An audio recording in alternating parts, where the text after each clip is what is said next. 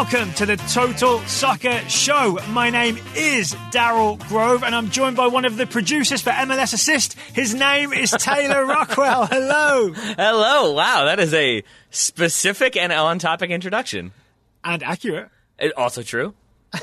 So we are recording this episode July 8th. MLS is back, has not kicked off. So at time of recording, MLS is back is not officially back. But if you want to hear all about all the action at MLS is back, you've got to listen to the Total Soccer Show spin-off podcast, MLS Assist, starring Joe Lowry and Jordan Angeli. Where can people find that, Taylor? They can find it in their own iTunes feed, Mr. Grove, which is what you have to do. You have to do some searching, and then you have to subscribe. You have to. It's mandatory.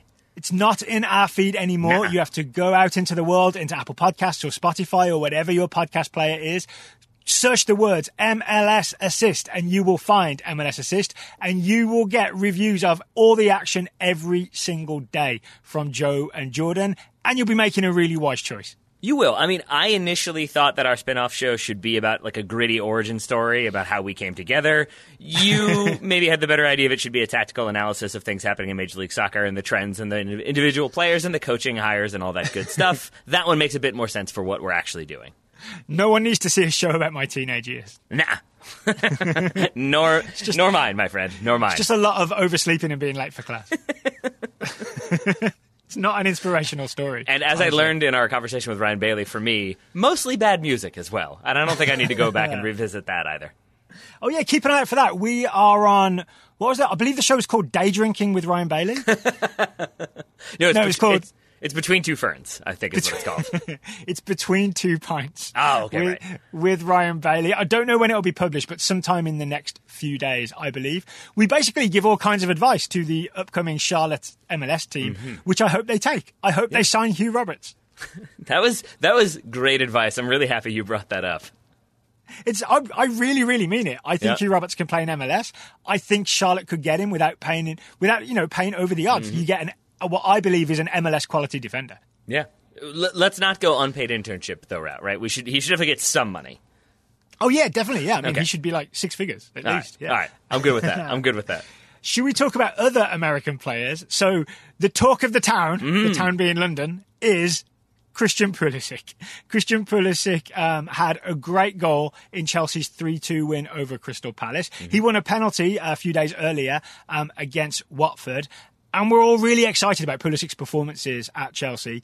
Today's a listener question special, and not by coincidence, I don't think, we have a lot of questions about Christian Pulisic to kick us off. It's not a whole Pulisic show. There's other stuff to be discussed. But let's start with the Pulisic questions, Taylor. I like that idea. I now understand what you mean, but for a moment I was like, yes, guy who compiled the questions. It's not random that we have 4 Pulisic questions. Then I realized what you meant. Yes, much interest in Christian Pulisic.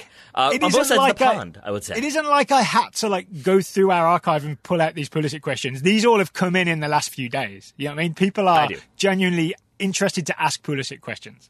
They are, and I think we are interested to answer them. Let's start with Raghav Gupta asking, has Christian Pulisic been Chelsea's best player since the restart? This is a good question to ask, because I think it gets into a bit of self-examination for us. Are we all just excited about Pulisic because he's American and we're not paying attention to anyone else, right? Are we all assuming he's the best player just because he's the one we're watching all the time? No, he's the best. I would argue Willian's got a good argument to be at least equal with Christian Pulisic over these last few games. My actual is yes, next question, but my longer answer, it's either Pulisic or Willian.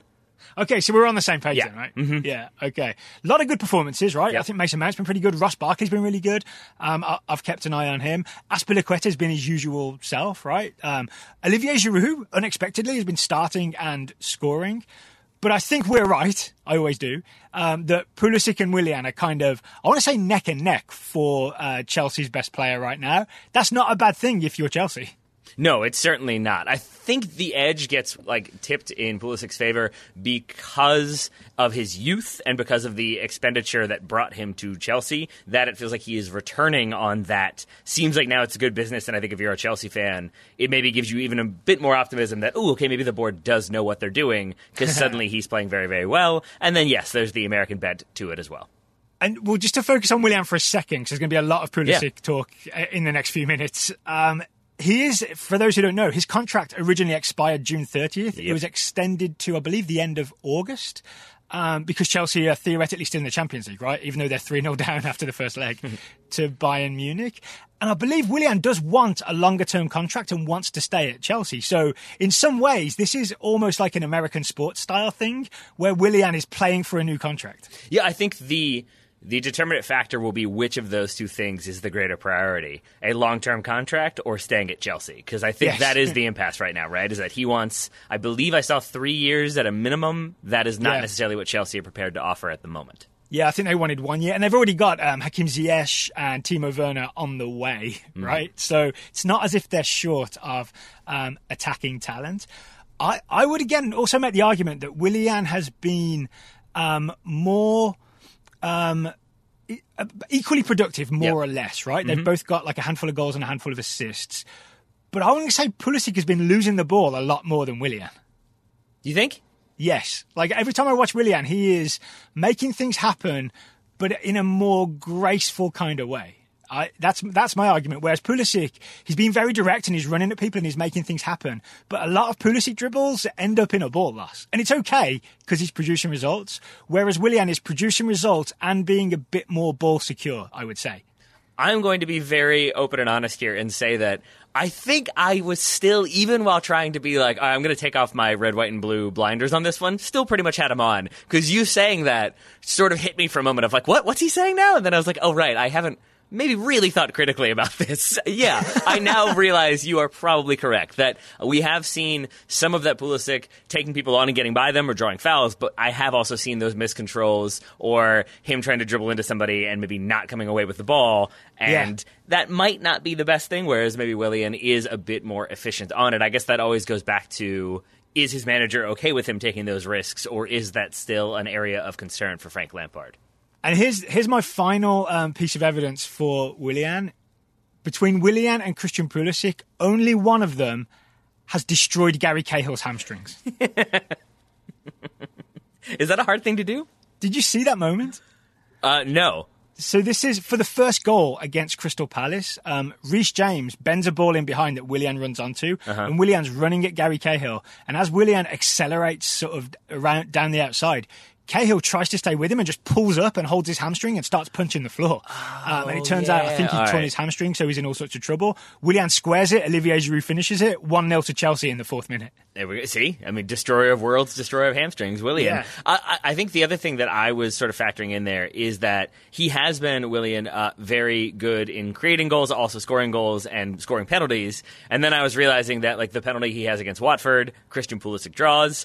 I would say Christian Pulisic heavily involved in the penalty against Manchester City. So I think maybe his involvement in those penalties, even if he's not on the score sheet, is again why I was maybe leaning towards Pulisic. But I'm with you. I think we can say it's 50-50. Yeah, and it's okay. It's okay that Willian has maybe been slightly better. It doesn't mean that Christian Pulisic hasn't been absolutely brilliant in the literal sense of the word, in that he's shining bright. Yeah, I mean, imagine this conversation like last spring when Pulisic was moving to Chelsea, wasn't really playing regularly for Dortmund. I think the best case scenario we could have imagined is a debate about, is he their current best player between him and a Brazil international? Yeah, I'll take that. I'll take that. It's better than the why isn't he playing conversation. It really is. Or what does he need to do to play more, or is he injured, or does Frank Lampard not like him? Yeah, I'm glad to not be talking about those things. So let's get into the details of what Pulisic is doing with the next question from Josh Handelman. Josh Handelman says, I asked this question mid-season, around when Pulisic had his hat-trick, that's against Burnley, and was starting to play well, but it seems like he's levelled up again. And here's the question. Can you guys talk about what Pulisic is doing differently, even from when he was playing pretty well before he got injured? And I want to use this question, Taylor. I want to use Josh's question for us to really get into a conversation about what it is that Christian Pulisic is doing right now that is so effective and is catching so much attention and is getting us all so excited. I'm here for it. I have two sort of specific viewable things you can watch them happen and see them happening, and then I have one sort of intangible thing that I think factors into it as well. All right, I'm here for tangible and intangible things. All right. Well, then I'm going to start with his movement. And credit goes to at Watke_, WATKE_ on Twitter, and for Daryl for bringing that account to my attention because there are some great sort of selected videos of Pulisic on the ball, Pulisic off the ball. It's not just his teammates not passing to him. He is deliberately shown not being on the ball. My favourite thing is people's reactions to the Pulisic off the ball videos is people saying he's not even touching the ball in this video. I agree, except I think also the creator, Watke, has then been getting some abuse for like, why are you only showing the bad moments? These aren't highlights. And it's just like, yeah, that's not the point. Yeah. I think there was a post of like, it still hurts my feelings. And I was like, yeah, I feel that. I feel that. And just to double down on that, sorry, I know I've derailed us a little bit, but a lot of those videos are Pulisic like coming in from the left, drifting inside, bringing defenders with him, and then the ball gets switched out wide left to like Alonso or Azpilicueta or the overlapping left back who suddenly has space because Christian Pulisic has created it by drifting inside, right? Yeah, so if you know how to watch those videos, you'll see that Pulisic is doing that off the ball stuff really, really well. Yeah, and that's where I want to go with it. I want to talk about the way he is constantly reevaluating his positioning. It really is by the second. It is always in relation to where the ball is. And it's easy to take that and think, oh, he's ball watching a lot. He's just reacting. It's not that. It's that he seems to be so well versed at this point in what Frank Lampard wants and how Chelsea are going to attack that he is able to adjust his runs and adjust his positioning to then maximize his opportunities. And simultaneously, it seems as though he knows, oh, I'm playing with this person. They like to make a near post run, so I'm going to hold off. Oh, this person makes a run to the back post, so I'll go near post. That may well be choreographed, rehearsed in training, but it's still a thing that I think the variety of the ways that he is adjusting to the ball is a big problem for defenses, and I think it speaks to his confidence, which is the intangible thing. That I think we've seen so much greater confidence from him as he gets more minutes, as he plays better, and as he plays consistently, that I think he then believes that what he is doing is the right thing. And if you are going from like, I think this is the right run to like, I know this is the right run to not even having to think about it, it's one less thing you're having to think about. And I think his acceleration also makes a big difference there because he can then close that gap when he needs to or open it up more if that's the case as well. I think he's been the biggest beneficiary of the coronavirus break. Right? So not only has he got to just train more with his Chelsea teammates, he's got to finally get fully fit. Yeah. Right? I believe we've talked about this on the show before, so I won't belabor this point too much. But he arrived and Frank Lampard basically said that he just played in the Gold Cup and he came too early and I thought maybe he was a bit tired, right? And that's one of the reasons he didn't play too much to begin with. Then he got the adductor injury in January. So this is the first time where Pulisic has been fully fit and fully fresh. And he's now got the benefit of, getting really, really familiar with his teammates. And I think those are all the, I don't know if those are tangibles or intangibles or somewhere in between, but those semi-tangible things, that's what we're seeing on the field now. So when you talk about him being familiar with where his teammates are going and making runs that, that dovetail beautifully with that, that's part of what we're seeing. And I know that he is a millionaire, so he doesn't have a lot of the common problems that we face every day. But it is worth noting that speaks volumes that he is sort of thriving in the post-coronavirus or post-shutdown times because it could have easily been that he moves to a new city. He's still very young. Maybe he doesn't know that many people. Now he's literally isolated. It could be a negative thing. He's standing on the wrong side of the escalator when he's going down on the underground. Obviously a thing that could happen to anybody, but especially to an American. And I think that you haven't seen that. You haven't seen him sort of withdraw, pull away. He's been posting videos of him dancing and him being involved in social media and in video games with teammates, both international and at club level. And then I think that he's come back, maybe put on a little bit more muscle, looked a little bit fitter, looked a little bit healthier, and thus looked more productive. Let's talk about what he's actually doing on the ball then, right? I mentioned earlier that he is dribbling a lot and he is losing the ball a lot. And I believe you basically hinted that that's okay if that's what Frank Lampard is letting him do. I'm pretty confident that we're both right here, that Christian Pulisic has been given... so 007 has a license to kill. Number 22 has a license to thrill, right? Frank Lampard has says, you dribble at people, you scare people, you make opposition defenders panic. Doesn't matter if sometimes you lose the ball because we're going to see results from it. And we absolutely are, right? In terms of goals, assists, and penalties won. Yeah, because it's not a regimented system like, say, Louis van Gaal, where it's limits on number of touches, playing as an individual is to sacrifice the common good. It's not Lampard just is the least Van Gaal coach ever, I think. Right, exactly. And that is of fundamental importance, is that he is a player, or he's a coach who as a player wanted to have a little bit of freedom, wanted to kind of roam around, functioned very well in the Jose Mourinho system, don't get me wrong, but I think definitely has embraced a much more attacking freedom, attack-minded game plan when it comes to Chelsea and when it came to Derby. And I think if you're going to do that, then you can't simultaneously say, but you can only lose the ball twice, otherwise you can't dribble anymore. Because right there, you're limiting the creative freedom and the creative ability. Well, here's the other thing I want to talk about then. Why is Christian Pulisic's dribbling so effective? Like, why has he been given the license to thrill, right? Like, James Bond, not everybody got the license to kill that James Bond got. So why is Christian Pulisic the one who gets the special license to thrill, right? Because he won like 2 penalties in the last against Watford and against West Ham, right? The 2 previous games to the Crystal Palace game. I want to know sort of how he's making that happen based on your observations of Pulisic dribbling with the ball. It's fairly simple, but I think I've never seen acceleration and deceleration more exemplified, and the importance of them in a player the way I have with Christian Pulisic. That feels right to me. He can, because it's not just that he has the speed to get away from a defender, it's the quickness that he has to evade a defender or just to open up space or even to hold off and then close that space to pounce on an opportunity. But simultaneously, like we saw against Watford when he draws the penalty, it's stopping on a dime and cutting back and then basically just getting cleared out by a defender because they did not see that sort of deceleration coming. That variety in speed. Capoue just came charging in because he didn't see the cut. The change in acceleration was like 100 to 0 and facing the other way, right? And Capoue just ridiculous. Comes in and charges into his shoulder accidentally. It was like a Looney Tunes cartoon of like he's there and he is no longer in shot because he has been carried out of frame.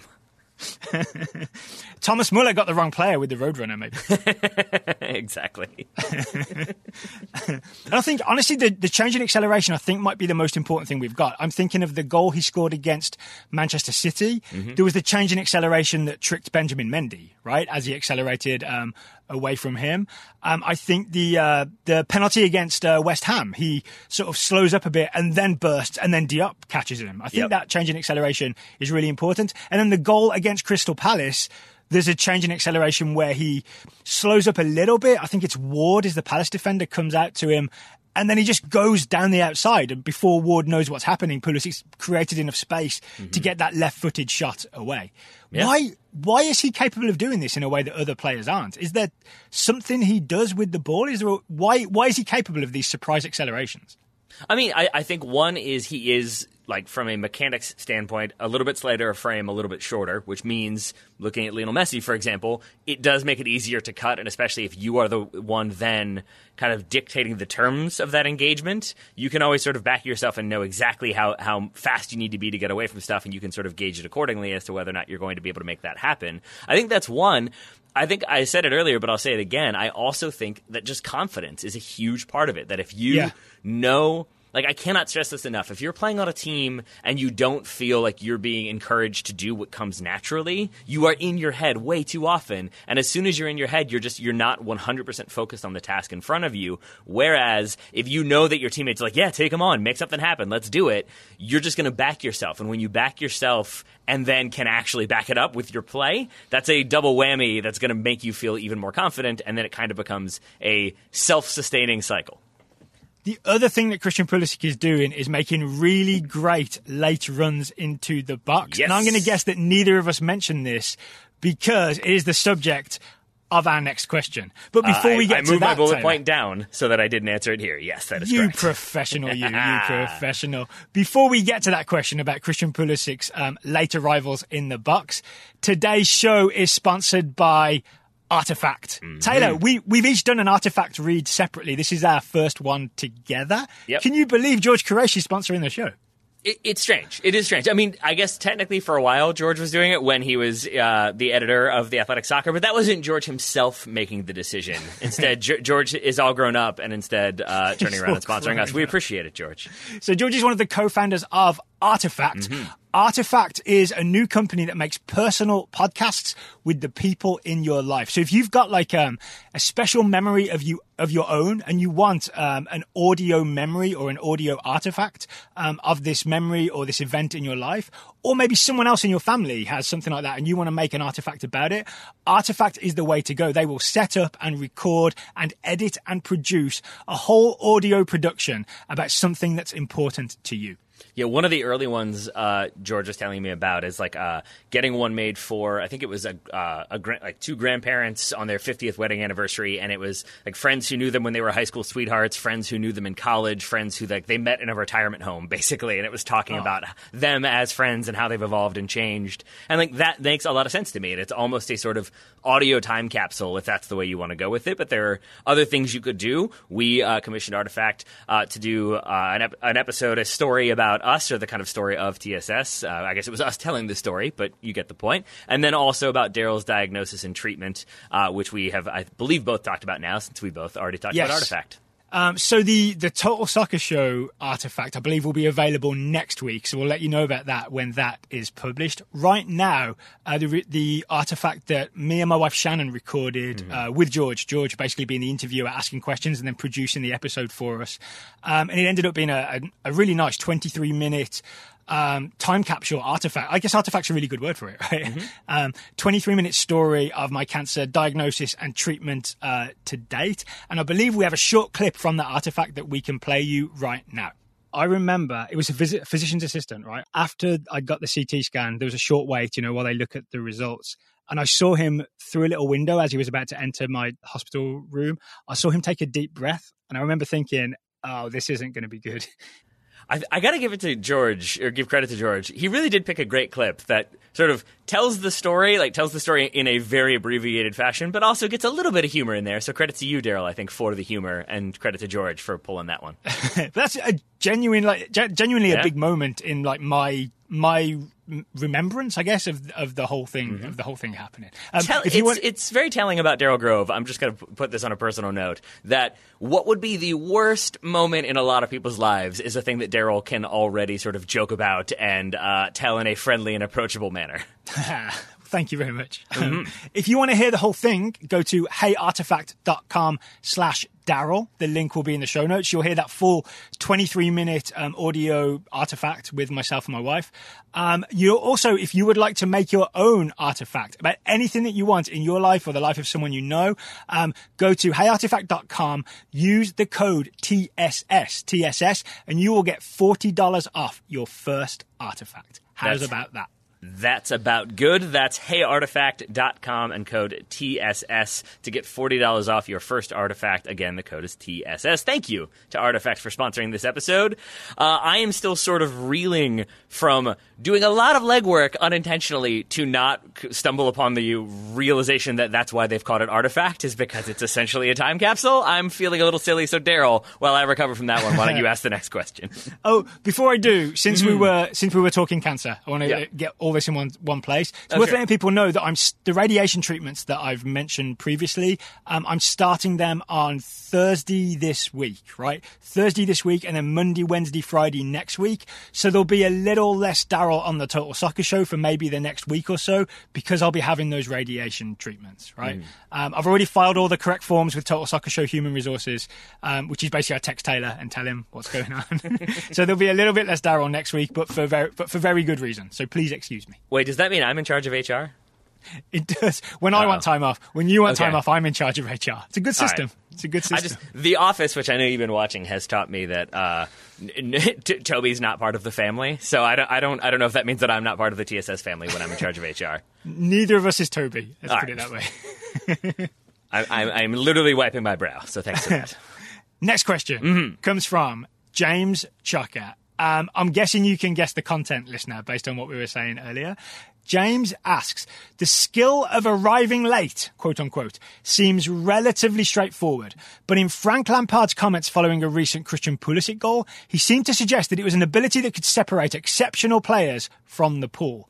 What about the movement, and in particular the timing in Lampard's system, make it so significant? And maybe this is a second question to get to after we talk Pulisic. What are some other skills in movement and timing that you keep an eye out for to separate the great from the good? So I don't know if this is like what James is thinking, but just to clarify up front, when we talk about arriving late, we don't literally mean they're showing up like at a time later than they were supposed to, and we don't mean they're arriving like I did for high school. Yeah, true, exactly. And we don't mean they're arriving sort of as like reinforcements to the attack. It's a very different entity. So that was the first thing I wanted to say. It's more complicated than it sounds, right? I think the phrase arriving late, it's not incorrect, because you're like coming in like slightly away from where all the numbers are. So you are arriving late.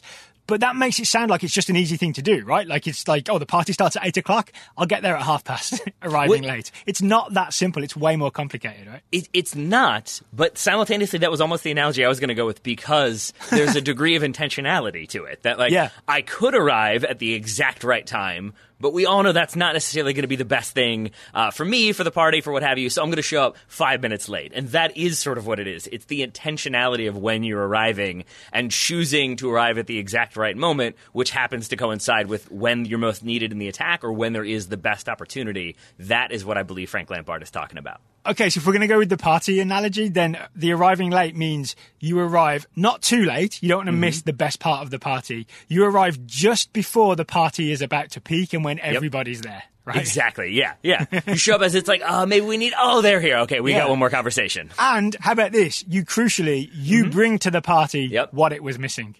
Exactly. And you allow that party to continue to flow and function as it wants to. Yes. There we go. I like this analogy because that is a huge part of attacking play. It's about, in my mind, the fluidity of the movement of the players and of the ball. And that's why like just generally speaking, when Barcelona are like moving the ball around quickly and it ends in a goal, or Brazil or Man City or whomever, it's why when you're watching soccer, you know that's a pretty goal. It's why my wife, who doesn't watch soccer that often, but when she does, if there's a 15-pass move with a bunch of 1-2s and 1- and 2-touch passing, you can appreciate that because of the skill it requires, but also the precision and the fluidity. And it requires timing. And if you don't have that timing down, it means that Daryl wants to play the ball to me out wide, but I'm maybe a yard behind or 2 yards too far in front, and now I might be offside, so he's not going to play that ball. And as soon as you can't do what you naturally want to be doing in that fluidity of that attacking move, it breaks down, it slows down. And even if Christian Pulisic is maybe a yard further back, maybe he can make up for that with the acceleration, but now Daryl, instead of playing that ball, has turned and gone the other way, and that opportunity is sort of dead to him. And that, to me, is what's so important about Pulisic, is that so often he manages to time it really well so that he arrives in the exact right place at the exact right moment. Even if he's not scoring, it could be he's arriving there to pull a defender out, but he's still getting that job done. Or if he's not pulling a defender out, which I agree is important, I've seen him arrive deliberately when defenders are distracted. Exactly. Right? So he will, for example, I've seen him hang wide quite a lot on the left, and he waits until like the right back gets sucked into like the centre, the melee, like maybe even in the 6-yard box when everything is happening. And then when he knows that he's on the blind side of the right back, then he makes that late darting run because he knows no one's watching him because the right back is distracted. And I think if you want to see a really good example of this, go back and watch Tammy Abraham's goal for Chelsea. It's the third goal against Crystal Palace. Pulisic doesn't score, but he arrives at the back post, and if Abraham had dragged it a little bit wide, Pulisic would have been there for the tap-in. And basically everything unfolds sort of down the right or the centre right. And then this is the goal where Ruben Loftus-Cheek has that nice little like clipped pass into Tammy Abraham. And then Pulisic arrives on the far post, arrives late, this is the crucial part, arrives unmarked, wide open, no one's got him. Yeah. And so he has that ability. He picks his spots and he knows exactly when to get there.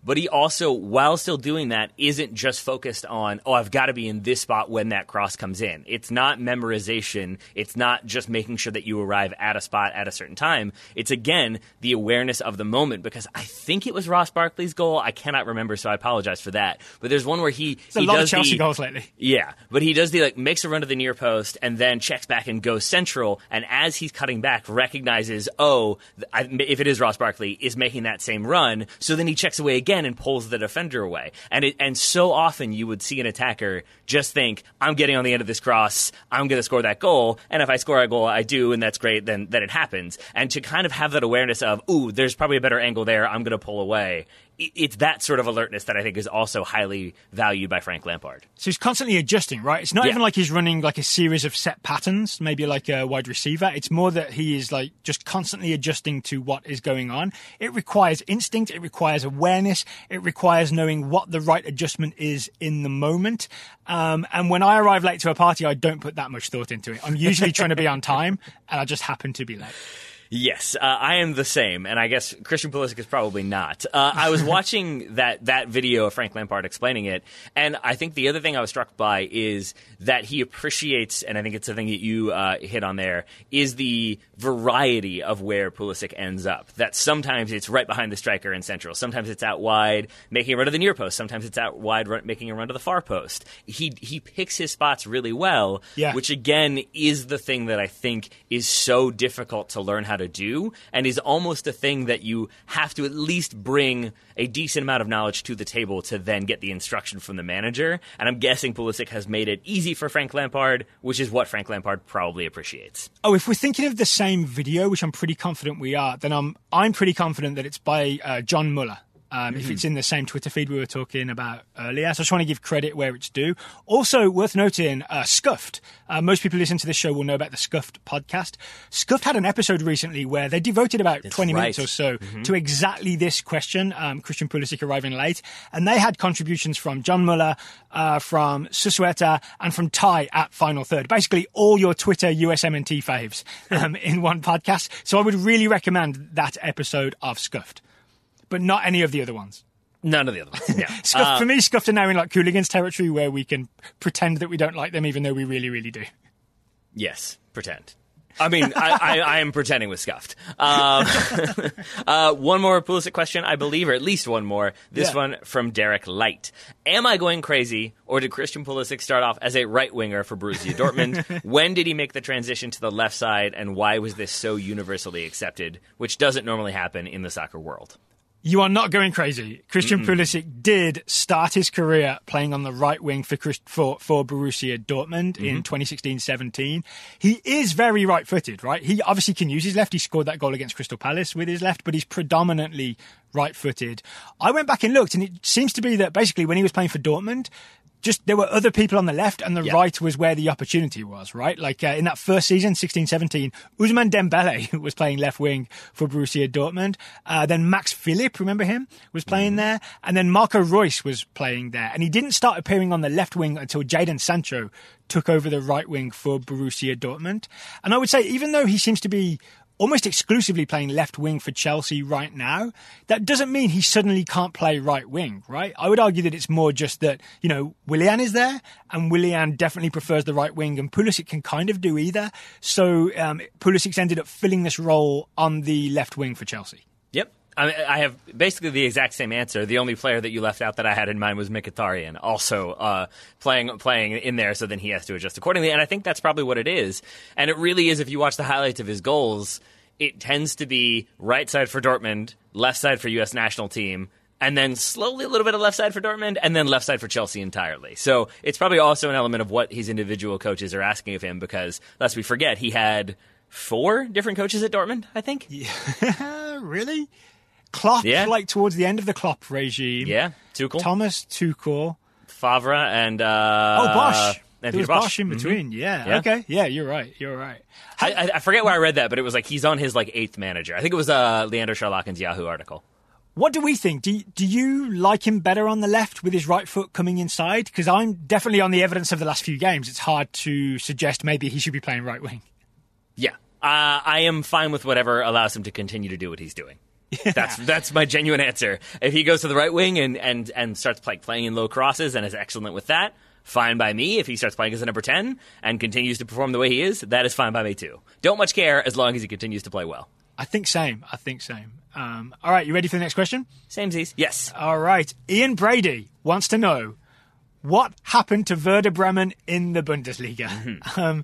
Deutsche Welle Sports showed predictions from the beginning of the year, and no one had them lower than 10th, some as high as 5th. And as we now know, they finished 16th in the relegation playoff, and they tied the first leg 0-0 and the second leg 2-2, and survived the relegation playoff against Heidenheim, I believe they're called, on away goals. So they'll be in the Bundesliga next season, but they did about as much flirting with relegation as you can do without getting relegation's phone number. I feel like they went. Relegation playoff was going on a date. They went on a date with relegation.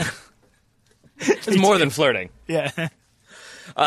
So I have done some digging because I was also curious about this because, I mean, 2004 they win the Bundesliga, which, yes, is like 15 years ago or so, but still, like, it's not as though Werder Bremen are constantly this team that is just barely outside the relegation zone and then maybe had a couple good seasons and then they came back to that zone. So it does feel like something has definitely happened. Would you like me to give you my thoughts, or do you want to take a shot first? I mean, I don't have a really good answer. Part of the background to this is you did text me earlier and say I did some research into Bremen, so you don't have to. Thank you for clarifying that, so it didn't just sound like I was being like, I have the answer, but you're allowed to speculate, Daryl. Thank you. So I honestly don't know. I mean, I look at their squad and I don't think Champions League or Europa League places, right? Like, Davy Klaassen was good in the Eredivisie, was bad for Everton, so we don't really know where his level is. I didn't fully expect him to maybe go to Bremen and light up the Bundesliga, and he's an example of one of their more high-profile players, right? Absolutely. The fact that Josh Sargent got so many minutes this year is great for us as US fans, but doesn't necessarily reflect well on their depth of striking talent. There's another example. So maybe the predictions are wrong. Maybe they weren't better than 10th, or in this case, 16th. Yeah, honestly, I think you've pretty much just hit the key things there. Number one, yes, I think the predictions were hyping up the fact that they came close to a Europa League spot, and then there was this idea that, well, strengthen a little bit, bring in a few players, and you'll be right there, forgetting that form is an important thing, that downturn in form for other teams equally important. And so if you remove that from the equation and then you look at the way they do business, I think you're absolutely right that Josh Sargent played a bunch is very telling, because you go back to around like the start of 2012 is when they stay mostly consistent in 1 year they're going to have a negative spend, 1 year they're going to have a positive spend. Because, worth remembering, they're a 50+1 club, which means their expenditures are never going to be, like, we're going to talk about Stoke later on, like, Stoke's expenditures dwarf Werder Bremen, but that's sort of the way it works. But if you look at, like, the players Bremen signed, a good example would be Thomas Delaney. They signed him for $2 million in 2016, sold him for $22 million in 2018, or this summer, I believe it was. So they have this sort of situation where they are able to move players on and make a big profit off of it. That just becomes less and less frequent. Aaron Johansson is a sad example of that. Buy him for 5, he leaves on a free. Max Kruse, buy him for 9, leaves on a free. As you start to lose those funds, that's bad investment, basically, right? Exactly. And then as you don't recoup those transfer fees, you either commit more money in and then they don't work out, or you sort of calm it down, spend less money. And they've kind of split the difference there because, as you said, there is Davy Klaassen, who they spent a lot of money on, who has been good for them. He's been consistent in the midfield, but is not this like lights-out player. And then the way you augment that is by going young and by going players that you can sort of try to find value with. And so when you turn to young players and when you turn to loans, I think they had 4 or 5 players in their starting 11 on loans, you run into the kind of consistency problem. And whereas last season maybe they had that form, they were all bought into the same system, when you're bringing in young faces and new faces on loan who are by definition temporary, you're not going to get that same level of buy-in and that same level of fight. Is this your theory, or is this something that you've read elsewhere? Mostly my theory, by going through all of their transfers and looking at what they've done, and then having that go with what Florian, like, for example, I believe I'm correct in saying they conceded the most goals off of set pieces of any team in the Bundesliga by some distance. And when asked about it, Florian Kohfeldt, their manager, said, like, there's nothing else we can do. Like, trust me, we work on set pieces all the time. And you could hear his frustration, you could see it in his face when he said that, like, I don't know what it is, but some of these players, it's just not working. And I think they were able to stay up, means that he'll get a little bit more time. He is still there. And I think maybe that means... Isn't he really highly rated as well? Yes, and very young as well. Reputation, right? Mm-hmm. Yes. Yeah. So my guess would be that they will be in a better position next year. I don't think that they are now immediately always going to be relegation battlers, but I think they're not going to then bounce back and be in the Champions League. Famous last words, watch them win the Bundesliga next season. But I think far more likely is like 14th or 12th in the table, and I think they'll probably take that as they sort of look to restabilize and then get back to signing big players, having them be successful like Serge Gnabry, and then selling them on for a little bit of profit, or ideally a lot of bit of profit. And telling relegation, I don't think we should see each other anymore. Yeah, that's a very important one. You got to make that phone call. I guess they did do that in person. They broke up with relegation in person. They did. There we go. Yeah. Can we talk about that just briefly? Sure. The 2-2 draw that saw them like win the relegation playoff on away goals. The first goal in that officially goes down as an own goal by Norman Teuerkauf, own goal from Heidenheim for Werder Bremen. Josh Sargent is somewhat involved, right? 'Cause Yeah. it's Sargent who's bringing the ball under control as Toykauf comes in and sort of, I think, kind of tackles him, but accidentally blasts it into his own net. How much credit are we giving Josh Sargent for this goal? Are you asking me as an American or me as an actual semi-informed pundit? First as an American, then as a semi-informed I mean, all the credit. He single-handedly broke up with relegation for Werder Bremen. I mean, you've got to make the defender nervous. So it's still the defender making I'll let you say his name again, but making an overly aggressive play. But I think you've got to make him make that play. So at least some credit for Josh Sargent for being in the right place to bring that ball down. It's a thing that we would give Christian Pulisic credit for if it happened for Chelsea. Put it that way. Fair enough. It's not going to show up on the stat sheet, though. It is not. I did watch that game. Sargent did not have a great game. There was a lot of sort of hold-up play that didn't quite connect until late in the game. I want to say in the last half an hour or so, he created a brilliant opportunity for himself where he sort of wriggled away from some Heidenheim defenders, got himself one-on-one with the keeper, and his shot was saved. But there was nearly a glorious Josh Sargent moment, and the moments leading up to it were all Josh Sargent's good work. So not like a great 90 minutes, but a contribution for the first goal and almost a moment of magic that was almost a second goal. I'm not saying this critically. I don't mean it as a backhanded compliment. Similar to what we were talking about earlier with the way we used to talk about Pulisic, I am ready to not have to use those phrases like, it was almost a great goal. It was nearly a moment for Josh Sargent. I'm ready for him to start converting those, get that same level of confidence, that same level of consistency we're talking about with Pulisic. And for me, it is a when, not an if, and that is definitely a supporter viewpoint as opposed to, I probably should be a bit more realistic and think, I'm hoping that is a thing that happens for him at Bremen. So Mr. Matt Doyle was very into the idea that if Bremen get relegated, it might be good for Josh Sargent because they won't sign new strikers and he'll probably get a chance to bang in a load of goals in the second tier in Germany. And I think I'd really bought into that idea. But then watching the game, I definitely just couldn't help feeling like, stay up. Mm-hmm. I'm worrying now that now Bremen have stayed up. If they do start to, strengthen for next season, one of the things they might strengthen is getting strikers who are better than Josh Sargent. They might, but it's still a team that isn't going to spend. Again, I think Klaassen was $13 million. Thanks, Transfer Market, for being the American currency for me. But I think aside from that, their usual outlay is like 2 to 7 million in there, and they don't spend a ton. They're never dropping like 60 million on 8 players. So if they're looking to strengthen, maybe some of those loans become permanent, and those loans weren't necessarily a threat to Josh Sargent to begin with. And I think at best, short of them just deciding, what we need is a talismanic striker, and that's the major problem. Aside from that, I think anybody they bring in, it means Josh Sargent is at least going to be able to compete for a spot. Maybe he won't be the starter anymore, but maybe he'll get 20 minutes off the bench every game, and that might be good enough for a better Werder Bremen team. Fair enough. All right, we've got 2 more questions today, Taylor.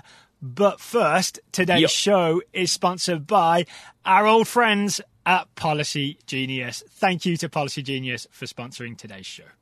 So Josh Sargent can't buy career insurance just in case things or Pulisic right now at the highest level. Maybe he wants career insurance right now in case things go off the rails. We hope they don't. But you could shop for life insurance, which can be a very difficult process and a very intimidating process. And Policy Genius makes it significantly less frightening because they basically do all the work for you. They compare quotes from top life insurance companies all in one place. It's a bit like if you're going into the transfer market and you're looking for a new striker, you can see all their stats and all their prices in one place. Policy Genius, kind of like the transfer market of life insurance websites. So you don't have to do all the legwork. It's all there right in front of you. And you could save $1,500 or more a year by using Policy Genius to compare life insurance policies. If somebody could come up with an accurate form of Policy Genius where not only that, but they do the negotiating for you to find the rate, this is what you should pay for this player. For a soccer team? Makes sense. Yes, exactly. I think that would be the most bought into website ever in history. Yeah. But Policy Genius will do that for you until that exists. Policy Genius will at least help you find that life insurance. And you can start with them. That's the other key thing. Getting the start can be challenging because you're looking at a bunch of different sites and you're reading reviews. You can go to Policy Genius. They've done all that legwork for you so they can just get it done quickly and you can get on your way. PolicyGenius.com. They'll find the best rate and they'll handle the process completely. They'll get you and your family protected and hopefully give you one less thing to worry about. So try it today. PolicyGenius.com. Thank you again for sponsoring the Total Soccer Show. I agree. We've talked a struggling German team. Let's talk a struggling English team, shall we, Daryl? Am I asking this question then? Okay. Austin Reed wants to know, what happened to Stoke City?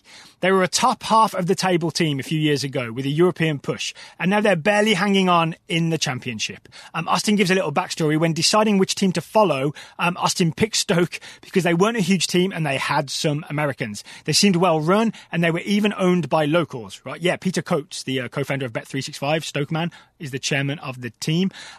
Austin says, even following the team reasonably closely, I can't figure out the main culprit of this rapid demise. So for those who don't know, they were relegated from the Premier League at the end of the 2017-18 season after 10 years in the Premier League, and they don't really look like coming back up. They do not. I want to take us on a tangent immediately out of the gate, Daryl, because we've talked about this before with Americans choosing a team and how often it backfires when you choose a team that has a couple Americans on it, because as soon as those Americans are gone, if there's a downturn in form, you're now supporting a team that's fallen way off. What is the most successful outcome that you can think of like a team having Americans or having an American and people kind of buying in and then that team continuing to be decent even after they're not around? Because Rangers, definitely not the case. Fulham, relegated and then relegated.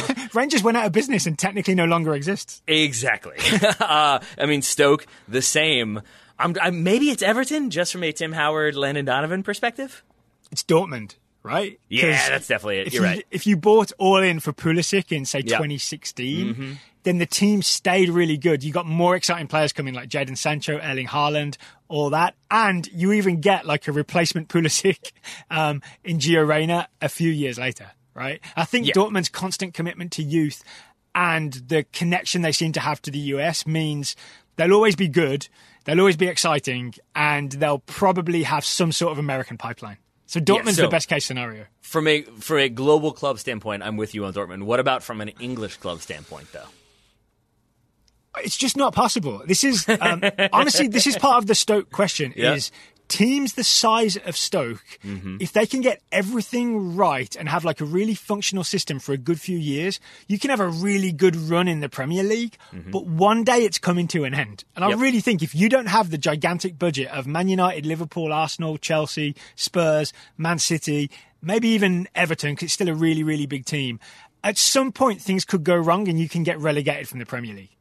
Yeah, and I agree with you. And I think what tends to happen, and did happen to Stoke, is that there is that sustained period of, we finished 12th, we finished 13th, we finished 9th this year. And when you have that consistency for a while, it becomes complacency of like, well, what are we going to do next? Now, are we going to challenge for Europe? And I think that is where it really does go wrong for Stoke, at least in terms of this iteration that we're talking about, is when Mark Hughes has been there for a while, they keep finishing kind of the same spot. They finished 9th 3 seasons in a row. Exactly. And there's some great reporting by The Athletic. Forgive me, I forgot to write the author's name down, but you can find it very easily, that talks about essentially that Mark Hughes, after that third season, like his head really was more or less turned, that he was already thinking about, is this the place for me? Is this where I want to be? The board, I think, similarly having those same conversations, because we've been here before with Tony Pulis. It didn't really progress where we wanted it to. It feels like we're at that point.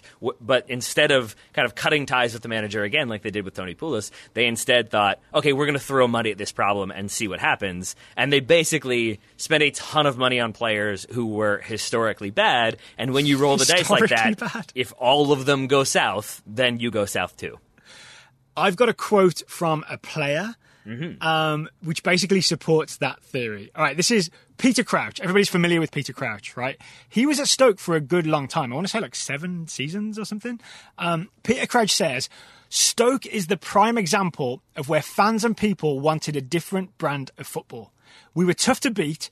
People were coming to the stadium and not wanting to be there. The cold, wet, windy night in Stoke was really a thing. We tried to change for the better. We started passing and got different players in. We lost an identity that was Stoke. If you look at it now, I felt like every season we would lose a character and bring in the wrong type of character. And with every character you lose something. And around Christmas time, we were getting found out year in, year out. We escaped a couple times, but if you keep doing that and trying to play attractive football and bringing in continental type players, bit of a Brexity bent from Peter Crouch there. I can explain. And it culminated in relegation. So I think Crouch is backing up what you're saying. He's not naming names. I've got the feeling that you've got some names. You are correct. But essentially, so I looked at the transfers. Stoke lost players like Glenn Whelan, right? I always think of Glenn Whelan as a real mainstay of that Tony Pulis and then Mark Hughes era. He's like one of those core of the team type guys, right? They also lost some guys that had been there and doing quite well for a long time, like Onotovic, Begovic, and Zonzi. Huth was sold, and I couldn't tell you who was brought in. The only name that comes to mind is Max Choupo-Moting, who I remember not having a very good time. Maxime Choupo-Moting, yep. There we go, yeah, after a lot of money being spent on him. That is a great example, and you're absolutely right that that's basically what happens, is they start sort of getting rid of role players or those figures who were going to make sure that everybody was working 100%. The Roy Keane figure of, like, no matter what, if you don't play well, you're going to hear from them. Yeah. And once you start losing those and replacing them with people who, they go into this in the article, that they get sort of the inside scouting reports that are basically like, this player is technically amazing, and if they're motivated, will score 1 million goals, but if they're not, they will not work out. And every single time Stoke signed that player. It happens with Berahino, for example. They're told he could be a major problem, but he does score goals on occasion, and they rolled the dice with him. They had the same thing about Hesse. They rolled those dice. They had the same thing about Choupo-Moting, and Gianelli Imbula is the biggest one. Players that they were sort of told, if you don't get them in the right mood, this is going to be a problem, and they just kept doubling down on that, to the extent now that they still have all these players on the books on large wages. Imbula has not played for them in 32 months, is still on their payroll. Where does Shaqiri fall into all this? Because in my memory, he is signed only a couple years before Stoke get relegated, right? And I remember thinking it was a big deal that they signed him, and I remember some impressive Shaqiri moments.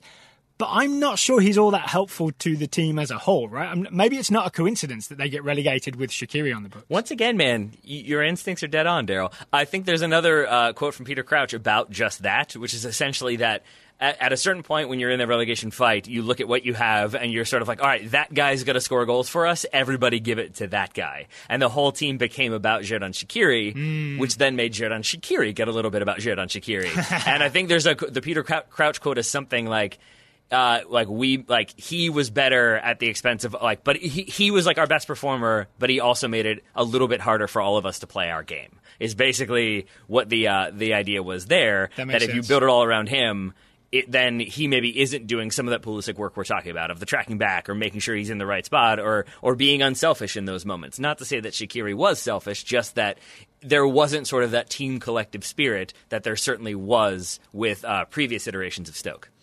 So to bring it full circle, it really is what I mentioned at the top of this, right? That unless you're a gigantic Premier League team, if you're like a Wolves size or a Stoke size or that kind of team, you really need to have like a system in place and a certain ethos at the club, and everybody bought in, and that can really sustain you in the Premier League for as long as it lasts.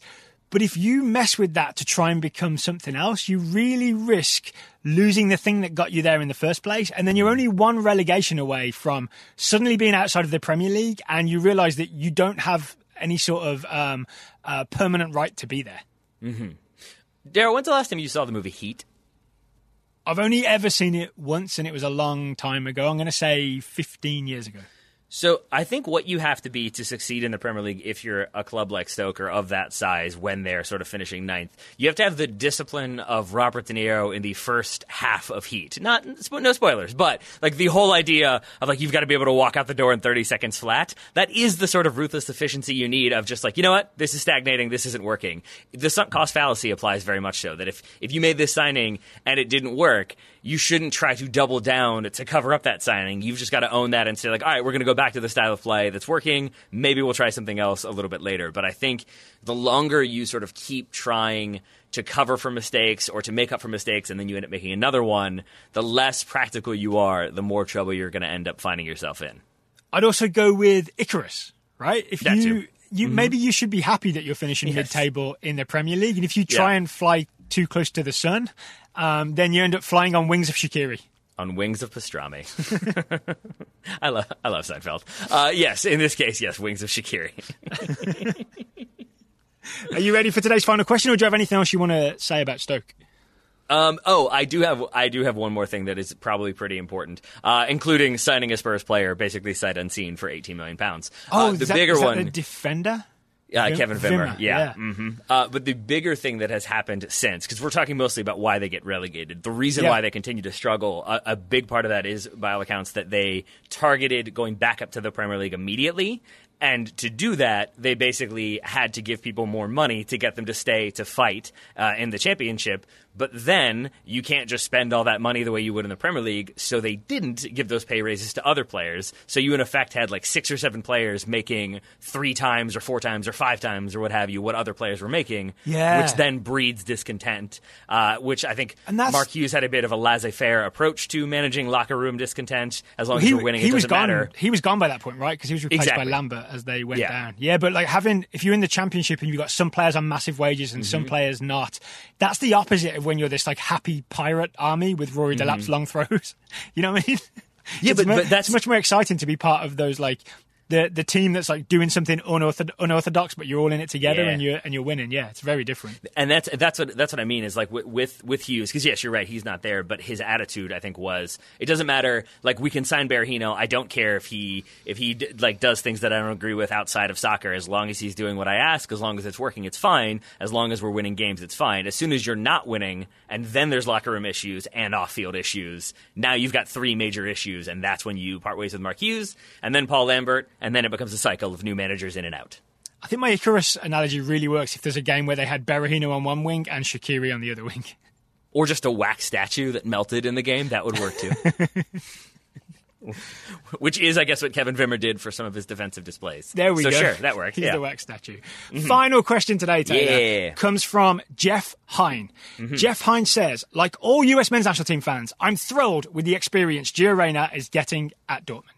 My question is, since he's only 17 and he's already nearing 6'2", but lacks elite speed, could you foresee a future scenario where he's played as a striker to help fill that hole on the US depth chart?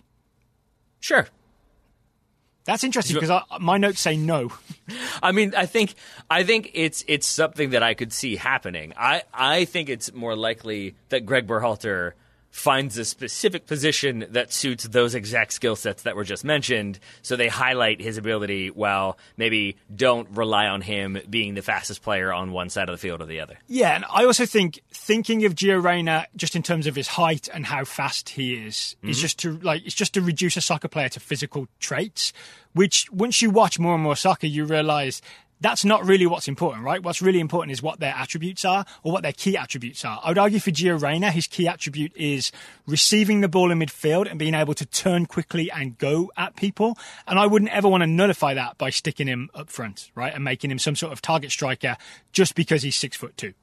We had that email from somebody a long time ago about like, if you had 11 Olympic sprinters on the field, would you win every game because you would just be first to everything? And not saying that that's what Jeff is saying here, but the same logic applies. Like, you don't have to be the fastest player on the pitch if you are the best on the ball or have the best passing vision. Yeah. I mean, Sergio Busquets is not beating many people in a foot race, is I guess what I'm getting at. And there are many, many strikers who aren't either. Fernando Llorente being an example there. But I think, and then the same goes for wingers as well. So, no, I think it's about sort of maximizing what he does well and minimizing some of those issues. And is still, let me clarify, it's not as though he's Peter Crouch slow. Like, he's not Harry Kane slow. Like, he's got some speed. Gio Reyna's plenty fast, right? I mean, I take what Jeff says about lacking elite speed, but elite speed is not everything, right? Yeah. There's a reason Usain Bolt didn't work out as a soccer player. There it is right there. Yeah, otherwise he would be starting for Manchester United and scoring all the goals. He wishes, right? That is Usain Bolt's dream scenario. There was a period of time when things got pretty bleak where I was like, maybe that's not the worst idea. We could at least get that guy. That's fine. I think they tried to make it happen, but Woodward couldn't negotiate the transfer fee. I mean, probably. Except that Ed Woodward in those scenarios reminds me of Peter Griffin negotiating of like $40. It costs $4,000. $8,000? I don't know. $20? Like it's whatever you want. $1 million. It's fine. I don't care. You think eventually Usain Bolt was just like, this is confusing, Mr. Woodward. I'm going home. I asked him for a number, and he paid me 17 times that. I'm assuming this is a scam. I'm leaving. All right, Taylor, we got some scouting to get to as well. Are you ready? I am. I completely forgot we did. I am ready now. We have 4 reports to get to, starting with Ira Jersey scouting Ashley Sanchez, 21-year-old American attacker for the Washington Spirit. Ooh, Ashley I hope this is what I think it's about. It is. Ashley appeared, well, it's not, and then it is. Ashley appeared for 20 minutes as the Spirit attempted to reduce a 2-0 deficit against the juggernaut North Carolina Courage, which they did not do. She added a little spark, but was generally ineffective. However, in their next game, she showed a bit of magic to get her first professional assist in an equalizer against the Portland Thorns. After looking dangerous cutting in from the left channel and creating a few dangerous chances with a nice shot and 2 great through balls, she found herself standing at the near post on a corner in the 77th minute. I know what happens next. The service came in low toward Ashley, who stretched out her right foot, flicked it, I would say, with the outside of that right foot up toward the 6-yard box at the far post, which found Samantha Stabb's header for the equalizer. Well done, Ashley. Here's my question. How deliberate was that flick? Was it aimed for Samantha Stabb, or was it just, I'm going to flick this on into the edge of the 6-yard box? Mostly the second one. Yeah. I'm going to guess there's an awareness that I'm going to keep this play alive because otherwise it's going maybe out for a goal kick or going to be easily collected or cleared. And maybe there's somebody back there. I'm maybe nominally aware that I have teammates back there. It's probably not specifically aimed for her. If it was, then it's the greatest pass I've ever seen. No, but I think that's right. I think it's probably some sort of design play of just roughly knowing where the ball needs to get to, right? And if it's not Samantha Stabb, then it'll be someone else on the end of it. It really, I think it's a big thing for the NWSL Challenge Cup to have these highlight moments. So I love that Ashley Sanchez could contribute to this moment that has been, it's gone around Twitter and everybody's seen it. Because I didn't see this live. I saw this on social media. One thing there, I think that's interesting. I'm not saying I'm right and you're wrong or vice versa, but it did not occur to me that this could be a design set piece. This felt like sort of this was too low, I'm just going to make something happen, and she pulled off a moment of ingenuity. Do you feel like maybe there is a chance that this was master set piece theater? I would have to watch more Spirit. Okay. I'm going to, do you know what? I'm going to guess that you're right. You wouldn't design it this way because it's a little too complicated, right? But maybe you design it where there's a near post flick on, but you don't design it where it has to be like a weird scorpion kick in order to make it work. So it's maybe Ashley Sanchez rescued the design with the like, what would you call it? Innovative back heel. Yep. I like that. That makes sense? It does. We agree. Next report comes from Mark Ryan, scouting Gio Simeone, the 24-year-old Argentine striker on loan at Cagliari from Fiorentina. This is, of course, Diego Simeone's kid. After a down year last year and an erratic start to this season, Simeone scored in the first 4 games back from the COVID shutdown and nearly scored in the 5th when a successful header was called back after a very minor handball infraction. It's kind of binary, right? Cagliari are currently 11th in Serie A, and Simeone is 4 goals off his career high. So he needs 4 more to equal his career high. Go on, Gio Simeone. He's more likely to do it at Cagliari than Fiorentina. Daryl, do you have that thing do you always assume that a loan move is at most a lateral move in terms of like the club you're going to, and generally it's sort of we're sending you to a lower team where you're going to get more minutes? The only place where I don't assume that is Italy, because there's a lot of loans that happen in Italy that I find very confusing. It's just weird to me that Fiorentina are having a historically bad season, and I was like, oh, but he's at this other club doing just fine. So I'm sure Giovanni is happy on that front at the very least. Yeah, I mean, if you heard, you had David Amayola on your show, right? And I listened to Calcioland talking about the balancing the books, financial fair play aspect of the Artur Pjanic transfer. And I found that really illuminating in terms of what a lot of clubs are doing, not just Italian clubs, but Barcelona as well. It feels like it should be illegal, but whatever. I guess it's fine. Loopholes are fun. Oh, and by the way, if anyone found all that confusing, I saw you tweet that like you heard it explained, but you found it confusing. I think the really important thing to note is it's not what's in the bank; it's what's on the books. Right. That's the best way to look at it. Right. Yeah, exactly. Yeah, I do love that idea of, because you're reporting the value essentially. So it's like I want clubs to just embrace that, and like you and me swap teams and we were both valued at £100 million. Like that's how it's going to work now. I think then maybe you'd get some questionable eyebrow glances. It was like if we just swapped laptops and we both said that we just sold something for $1,000. Exactly. Oh, Right? Daryl, just analogies across the board today. Well done, sir. Parties, Icarus, laptops. Nicely done. Brighton Castle, nicely done with the Lee Kang-in scouting report, 19-year-old Korean midfielder for Valencia. Lee came on in the 76th minute as the fifth sub in Valencia's 3-0 defeat to Real Madrid. He was largely uninvolved until the 89th minute when he was given a straight red card for, according to Ray Hudson, trying to kick chunks the size of filet mignons out of Sergio Ramos. This season, Lee has become more well-known for his frustration fouls than the attacking creativity that lit up the 2018 FIFA U20 World Cup. That said, he was then a second-half sub in Valencia's 2-1 win over Valladolid, scoring the winner in the 89th minute. He used his close control to cut inside, shimmy past two defenders before firing a left-footed shot from 20 yards out, beating the keeper at the near post. So that's good, that's bad sort of situation for Lee Kang-in. Korea seems like a team to keep an eye on. I feel like there's a lot of like 19, 20, 21-year-old Korean players that are making waves. I think this is they're going to be an interesting national team for a little while. And speaking of, did you see the... It's Korea and Japan, you're right. Those are the two teams that I would say coming out of the AFC, I feel like have the deepest depth, both in terms of current talent and then like 16, 17-year-olds who are going to be real good. Like in that little age bracket, yeah. Did you see the Red Bull news today? No. So... Jesse Marsh's RB Salzburg. Yes, sorry. I was thinking MLS. I was thinking like New York Red Bulls. Yes, Jesse Marsh, yeah. Well, not just Jesse Marsh, but his RB Salzburg have lost Hwang Hee-chan. He is going to RB Leipzig to be the Timo Werner replacement. Do you remember we talked on the Total Soccer Show about who's going to be the Timo Werner replacement? Turns out it's going to be Hwang Hee-chan is going to join Leipzig. While we're on the subject of things that are legal but still feel like loopholes, that feels like one of those things. It does, right? We're moving up our next player. Yeah, I mean that's how they do it. That's how they do it. Yep. But well done to Chan. I mean that's a big move for him to go to the other Bundesliga, and maybe the same thing is in the future for Jesse Marsh, right? Because wasn't he just named Austrian Coach of the Year? He was. So we could see him at Leipzig. That feels very unlikely with Nagelsmann there. So maybe he moves to another RB team, or more likely, maybe he moves to another team in Germany. Let's wait and see what happens. Let's wait and see what happens. You ready for the final scouting report? Yeah. It's you that's supposed to read it. No, it's me that's supposed to read it. There it is. It comes from Drew Trammell, also known as Dreek von Truens. Drew is scouting Martin Odegaard, the 21-year-old attacker on loan at Real Sociedad from Real Madrid. Drew says, since the La Liga restart, Sociedad has struggled in part due to the indifferent play of Odegaard, who has only lasted the full 90 minutes once. This is reportedly because he has been hampered by patella tendinopathy since last October and is travelling to Barcelona for alternative treatment options. He will therefore likely miss the remainder of the season. Odegaard reportedly told Real Madrid he is happy in San Sebastian and would like to honour the second year of the loan deal for the 2020-2021 season. That feels good to me. I like seeing Odegaard sort of play every week. Yep. So get that patella tendinopathy sorted and play a whole season for Real Sociedad next year.